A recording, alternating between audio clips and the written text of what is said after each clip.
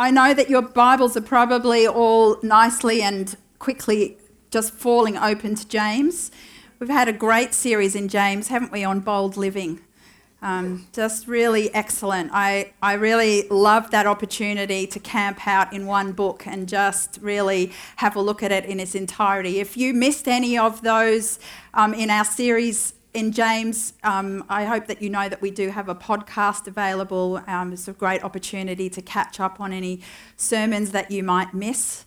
But today we are turning to John, the very last chapter in John, chapter 21. And while you're making your way there, I'll just pray. It's good to pray. Father, we just are grateful for the ability to get into your word together this morning. I thank you, God, that there are always things that are on your heart to communicate to us. And so, Lord, as we read your word together, I ask, Father, that you would just breathe life on those things that I have prepared, that you would speak to us clearly, God. That, Father, this wouldn't just simply be words, but that you would release life to us through them, that you would continue your work of transformation in our lives, that you would change us, God. And so we just ask these things in Jesus' name. Amen. I want to start by reading the passage that we're going to spend time in together today, and that's John 21. It's a fairly large slab of scripture, verses 1 to 19. You can follow along if you like. So this is after, obviously, Jesus has risen, and says this in verse 1. After this, Jesus revealed himself again to the disciples at the Sea of Tiberias, which is also the Sea of Galilee. And he revealed himself in this way. Simon Peter, Thomas called the twin, Nathanael of Cana in Galilee, the sons of Zebedee, and 2 other disciples were together.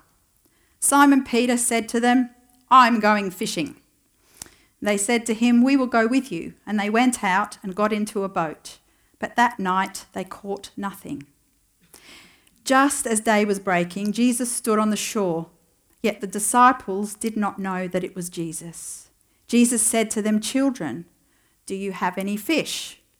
They answered him, "No." And he said to them, "Cast the net on the right side of the boat, and you will find some."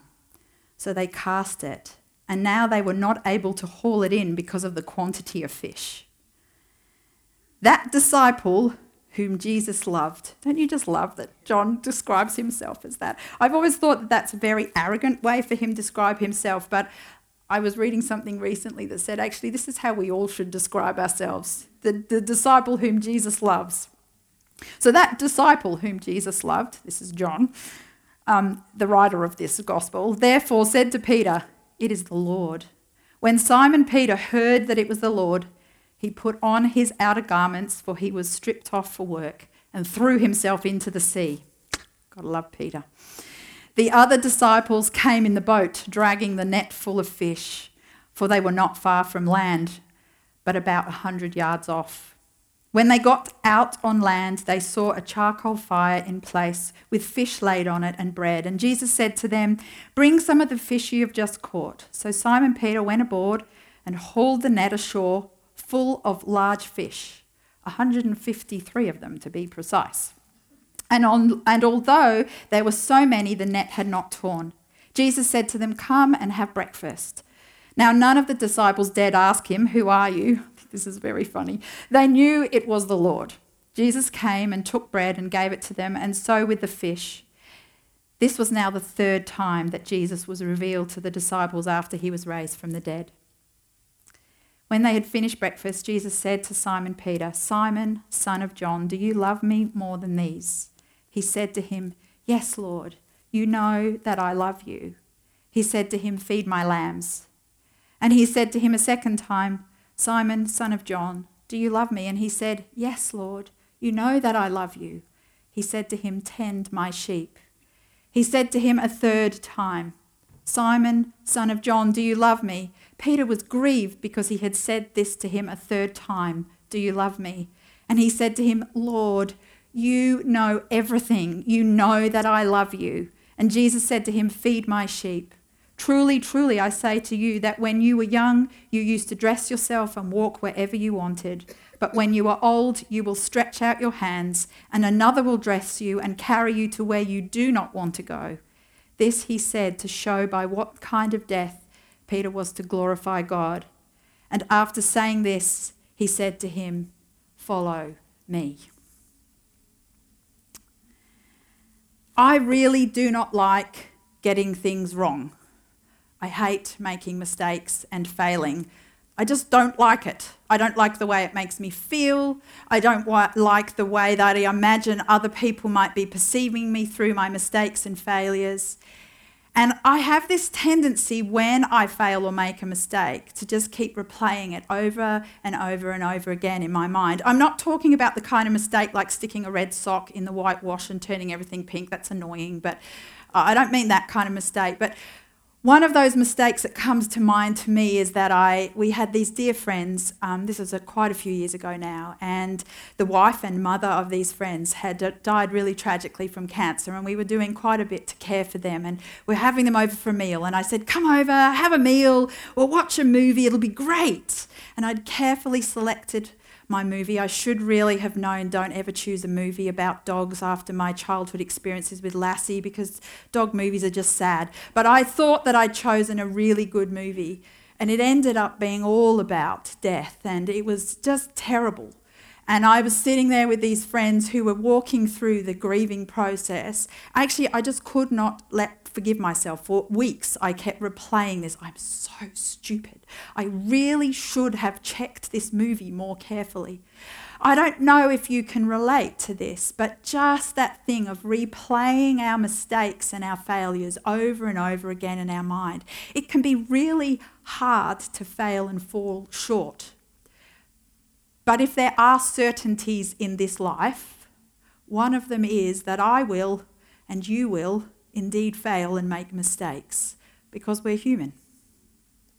Peter was a human just like us. And I feel out of all the 12 disciples, perhaps putting Judas to the side, as an individual, his humanity seemed most regularly on display to us in the Gospels. Peter absolutely loved Jesus. He was a believer.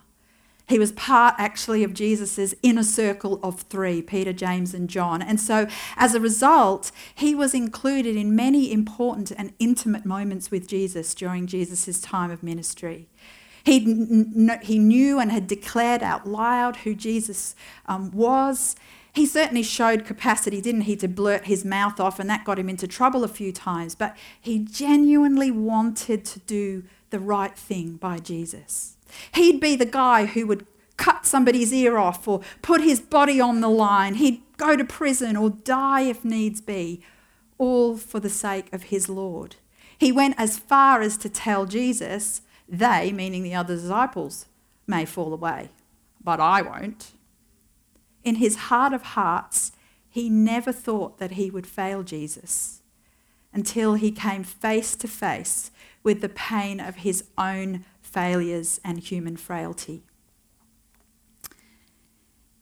It's easier than we might like to think to lose a grip on truth and our own good intentions when we feel scared, discouraged, disappointed, overwhelmed, distracted, confused, or in pain.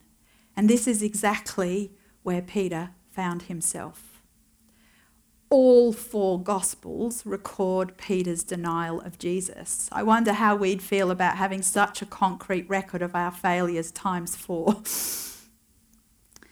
In Matthew's account of Peter's denial, he goes into quite a lot of detail, and he describes how Peter starts off just trying to dodge attention. Oh, no, got the wrong man, not me. When he's questioned again about his association with Jesus, this time he becomes more adamant and he swears an oath. I promise, I've nothing to do with this man. You've got the wrong guy. But finally, when none of that works, to make his point abundantly clear, he basically does the equivalent of dropping the F-bomb into the conversation as he denies anything to do with Jesus at all. And then the rooster crows. Peter is absolutely gutted. He doesn't just shed a few tears. This is like ugly, painful, wrenching sorrow at his failure. I don't know if you can imagine just the pain and the crushing guilt and shame that Peter must have felt in that moment. But the amazing thing is this is not where Peter's story ends. He doesn't disappear into obscurity, never to be seen of or heard of again. Incredibly, this failure does not disqualify him. And this is good news for us. Our failure does not have to disqualify us. As we'll see in Peter's story, we serve a God of mercy and grace who willingly meets us right in the middle of our own mess and failure to bring restoration. John 21 is an interesting chapter. It almost seems like a postscript to John's Gospel. In the end of chapter 20, John seems to be wrapping up. He explains the reason why he's written his book. But then he dives into this one final story. Interestingly, whilst all four Gospels record Peter's denial, it's only his mate John who records his restoration. There are, of course, practical reasons why the Holy Spirit would inspire John to have recorded this. I mean, for credibility's sake, you can't really record the failure for all time of the rock upon which Jesus chose to build his church as an apostle in Peter and then leave us hanging just at the bitter tears bit. But there is something far more significant about this chapter than redeeming Peter's credibility as an apostle. This story reflects the very heart and nature of God as a restorer. Restoration is at the heart of the gospel message. And John 21, in my view, records one of the most beautiful pictures of restoration after failure. This story actually holds particular significance for me. You see, I've had my fair share of personal failures. I don't know how many of you have heard parts of my testimony, but I grew up in a loving but non-Christian household. My parents as yet don't know the Lord. And my first introduction to Jesus really was as an early teen attending a youth group. Now, if I'm honest, I was attending the youth group predominantly for the boys. I remember once finding a letter that my mum was writing to my aunt back in the UK. It was half written, and it said something along the lines of, "Catherine seems to have found religion," or maybe it's that she's just found boys. I remember feeling mortified, but the truth of the matter is, your parents know more than you give them credit for. Remember that, girls. It wasn't really until university that I began following Jesus in earnest. And so in Melbourne, I was immersed in church within the Christian campus ministry. I led prayer groups, Christianity Explained groups. I was just fully immersed in this new life with Jesus. I had many Christian friends while I was at uni, and as they walked alongside me, I walked really sure-footedly in my faith, or so I thought. I couldn't really imagine walking away from Jesus. He was my life. But in my last year of uni, that's exactly what I did. I walked away. There were many complex reasons for that. I experienced hurt and disappointment, but there was just also the plain sneakiness of sin. I finished my degree, returned to Canberra, began working as an occupational therapist. Justin and I got married and bought our first home. And the ache for Jesus really was barely recognisable in my life. but in the faithful, merciful, and very sneaky ways of God, I stood in church for the first time in 6 years at a wedding. And there he set the stage for my restoration.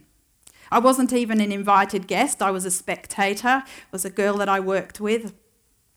And as they began to sing a few worship choruses, I just tangibly felt the presence of God come over me, and I began to cry. I found myself thinking, what am I doing trying to live without you? I got myself to church the very next day, and that was 24 years ago. I spent the next few years grateful to God for taking me back, but quite sure that he would not entrust this unfaithful woman with much. I was wrong.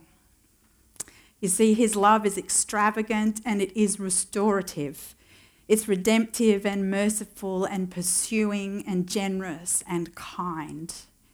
And in his grace, I was not disqualified by my failure, and instead I was restored. So in John 21, we have this story of 7 men going fishing. They know Jesus is risen. They've actually seen him twice already at this point. And like you, I've heard much conjecture about the state of mind of the disciples as they went fishing, and in particular Peter. We don't really know for sure what they were thinking, but we do know that Peter at this point is still carrying the pain of failure. Did Peter suggest going fishing simply because he felt disqualified from ministry and he needed to find something else to do? He's going back to his old job? Don't know. Did they go fishing because the next steps were actually pretty unclear at this point and they didn't know from moment to moment when Jesus was going to appear again? Did they simply need cash? John records this really obscure fact of 153 fish. Who on earth sat there and counted 153 fish? But I was wondering, well, is it because they took them to market to get money for them, and so they knew how many fish that they had caught that day? In what had been an altogether tumultuous couple of weeks, fishing may simply have been something familiar and comforting. A place to quietly contemplate, working with their hands and staying occupied, surrounded by smells and sounds that were familiar to them. But regardless of their motives, as we look from the outside in, what's really happening is a divine setup. I would suggest orchestrated primarily for the purposes of restoring Peter, just because that's how amazing our God is, that he would go to such lengths. There is a distinct sense of déjà vu about this scene, isn't there? In Luke 5, we read a very similar story. Men in a boat, fishing all night and catching nothing, although, I don't know, my experience of fishing, that's not that unfamiliar, but a man unknown to them suggests they try and cast the net on the other side of the boat, and their catch is so huge that it takes 2 boats to bring it in, and the nets remain unbroken. In this instance, Peter, a fisherman, is completely undone. He falls on his knees at Jesus' feet, aware of his sin in the presence of God himself, and from that point on, he gives his life to follow Christ.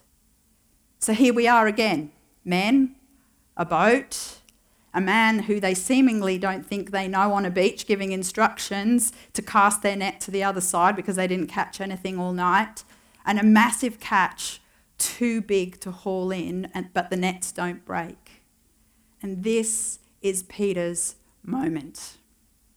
It takes his friend to give him a bit of a nudge, and I don't know why, but I imagine this in an Aussie accent. So, Pete, mate, it's the Lord. I do want to pause here and just make an observation that I think is important, because in the midst of his failure and the pain of that failure, there is something that Peter does right here, and that is that he doesn't isolate himself. You see, living with regret and the pain of failure can make us isolate ourselves. We can withdraw, we take ourselves out of the game, we disqualify ourselves.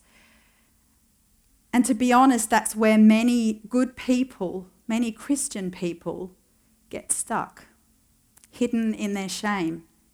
Now, we don't know if Peter's friends pursued him. What we know is that he allowed them to come on this fishing trip with him. And this is pure conjecture on my part. But I do find myself wondering if he'd actually chatted over with John how he was feeling in his failure. Because what I find interesting is that when John finally realises that it's Jesus on the beach, of the 7 men on the boat, it's Peter that he says it's the Lord to. It's Peter that he says it's the Lord, almost like he knew Peter needed to be reconnected with Jesus at this point. And I know that in my life, there have been many times where in the pain of my own failure, I've needed help of good friends to recognise and point me to Jesus, because we're really meant to do life in community. And that's what I see Peter doing here. He hasn't pulled himself out, even though he may be suffering with all of those feelings that go with such a significant failure.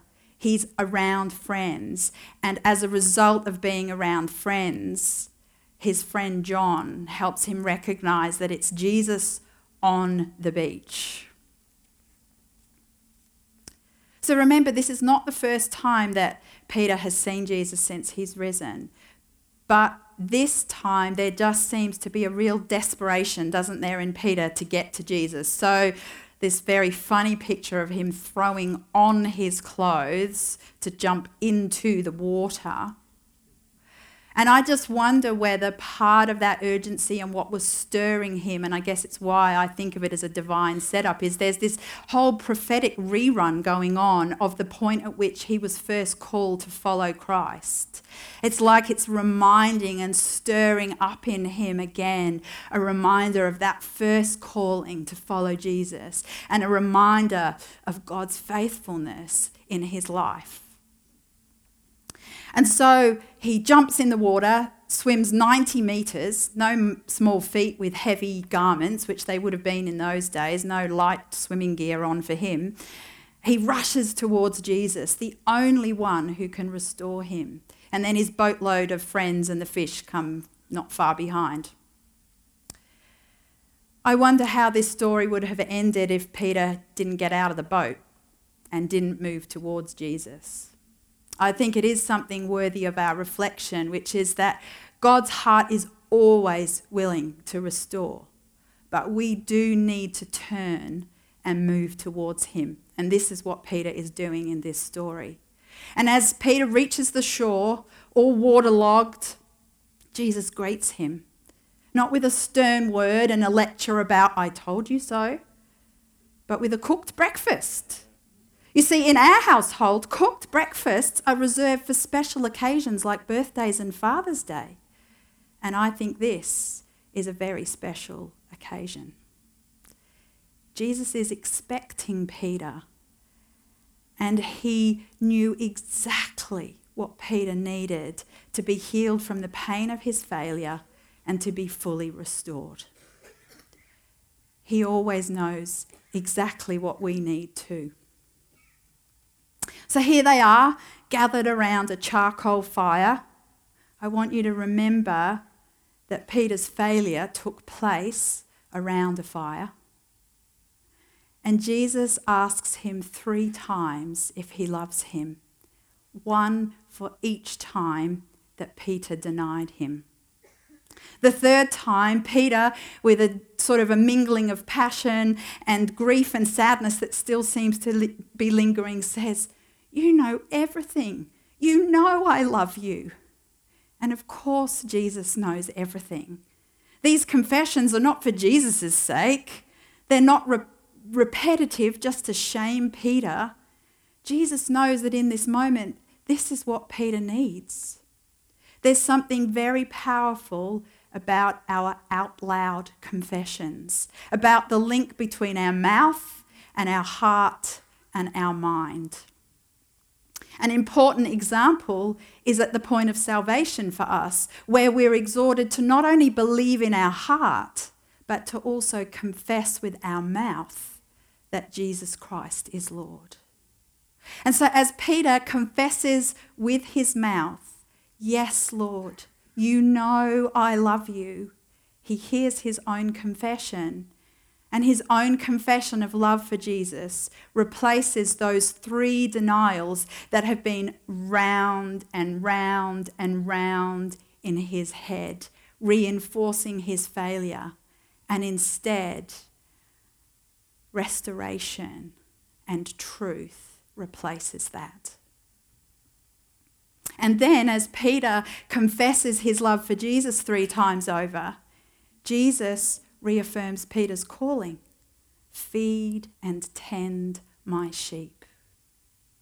There's one final piece of information in this passage that on face value could seem almost cruel. Jesus tells Peter how he will be martyred.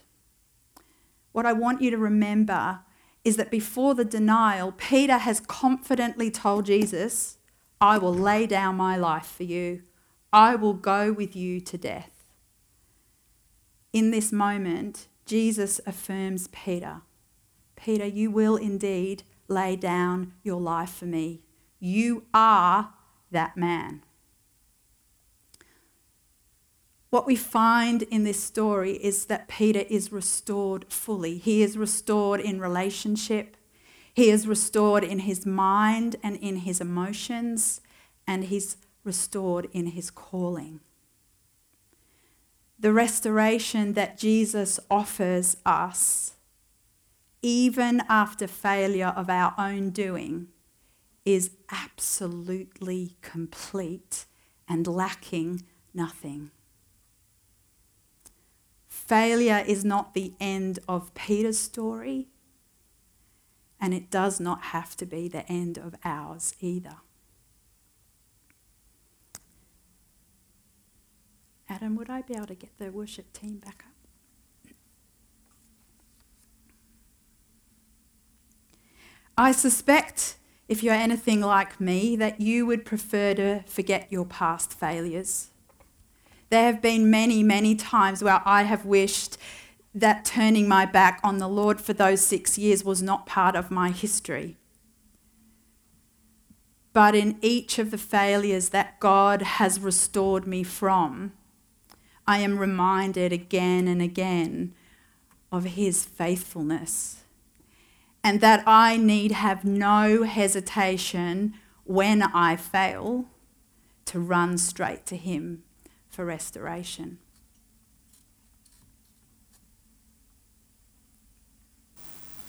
As I prepared this message for today, I just had a sense from the Lord that whilst for some of us this is just a good reminder of the fact that of God's faithfulness to us in our past mistakes and failures, but that for some people here today, the pain of failure is actually still very much a part of your present reality.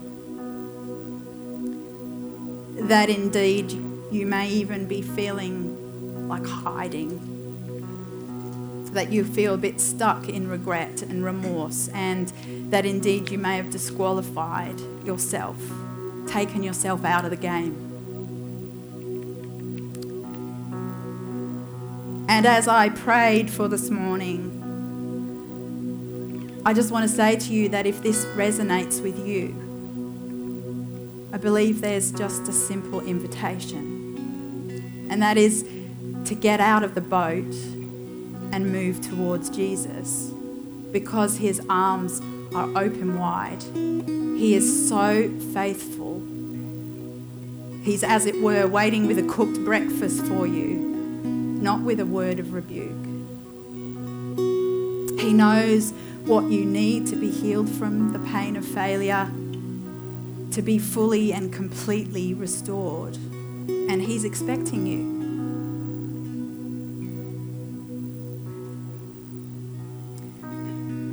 I just want to invite you to stand to your feet.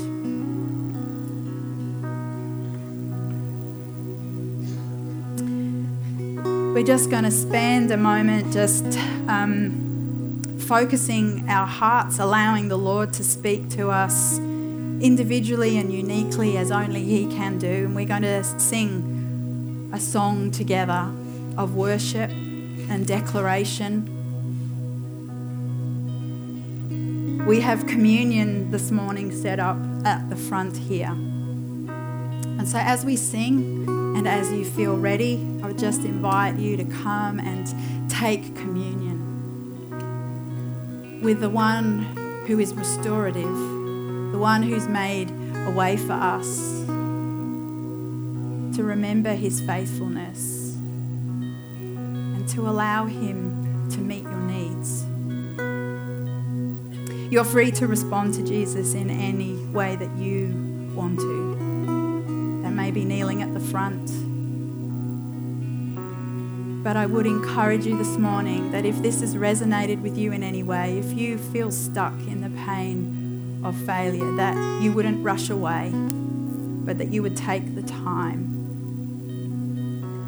And if you would like someone to stand with you and pray with you, then our prayer team would consider it a privilege to do so. So would you join with us as we sing?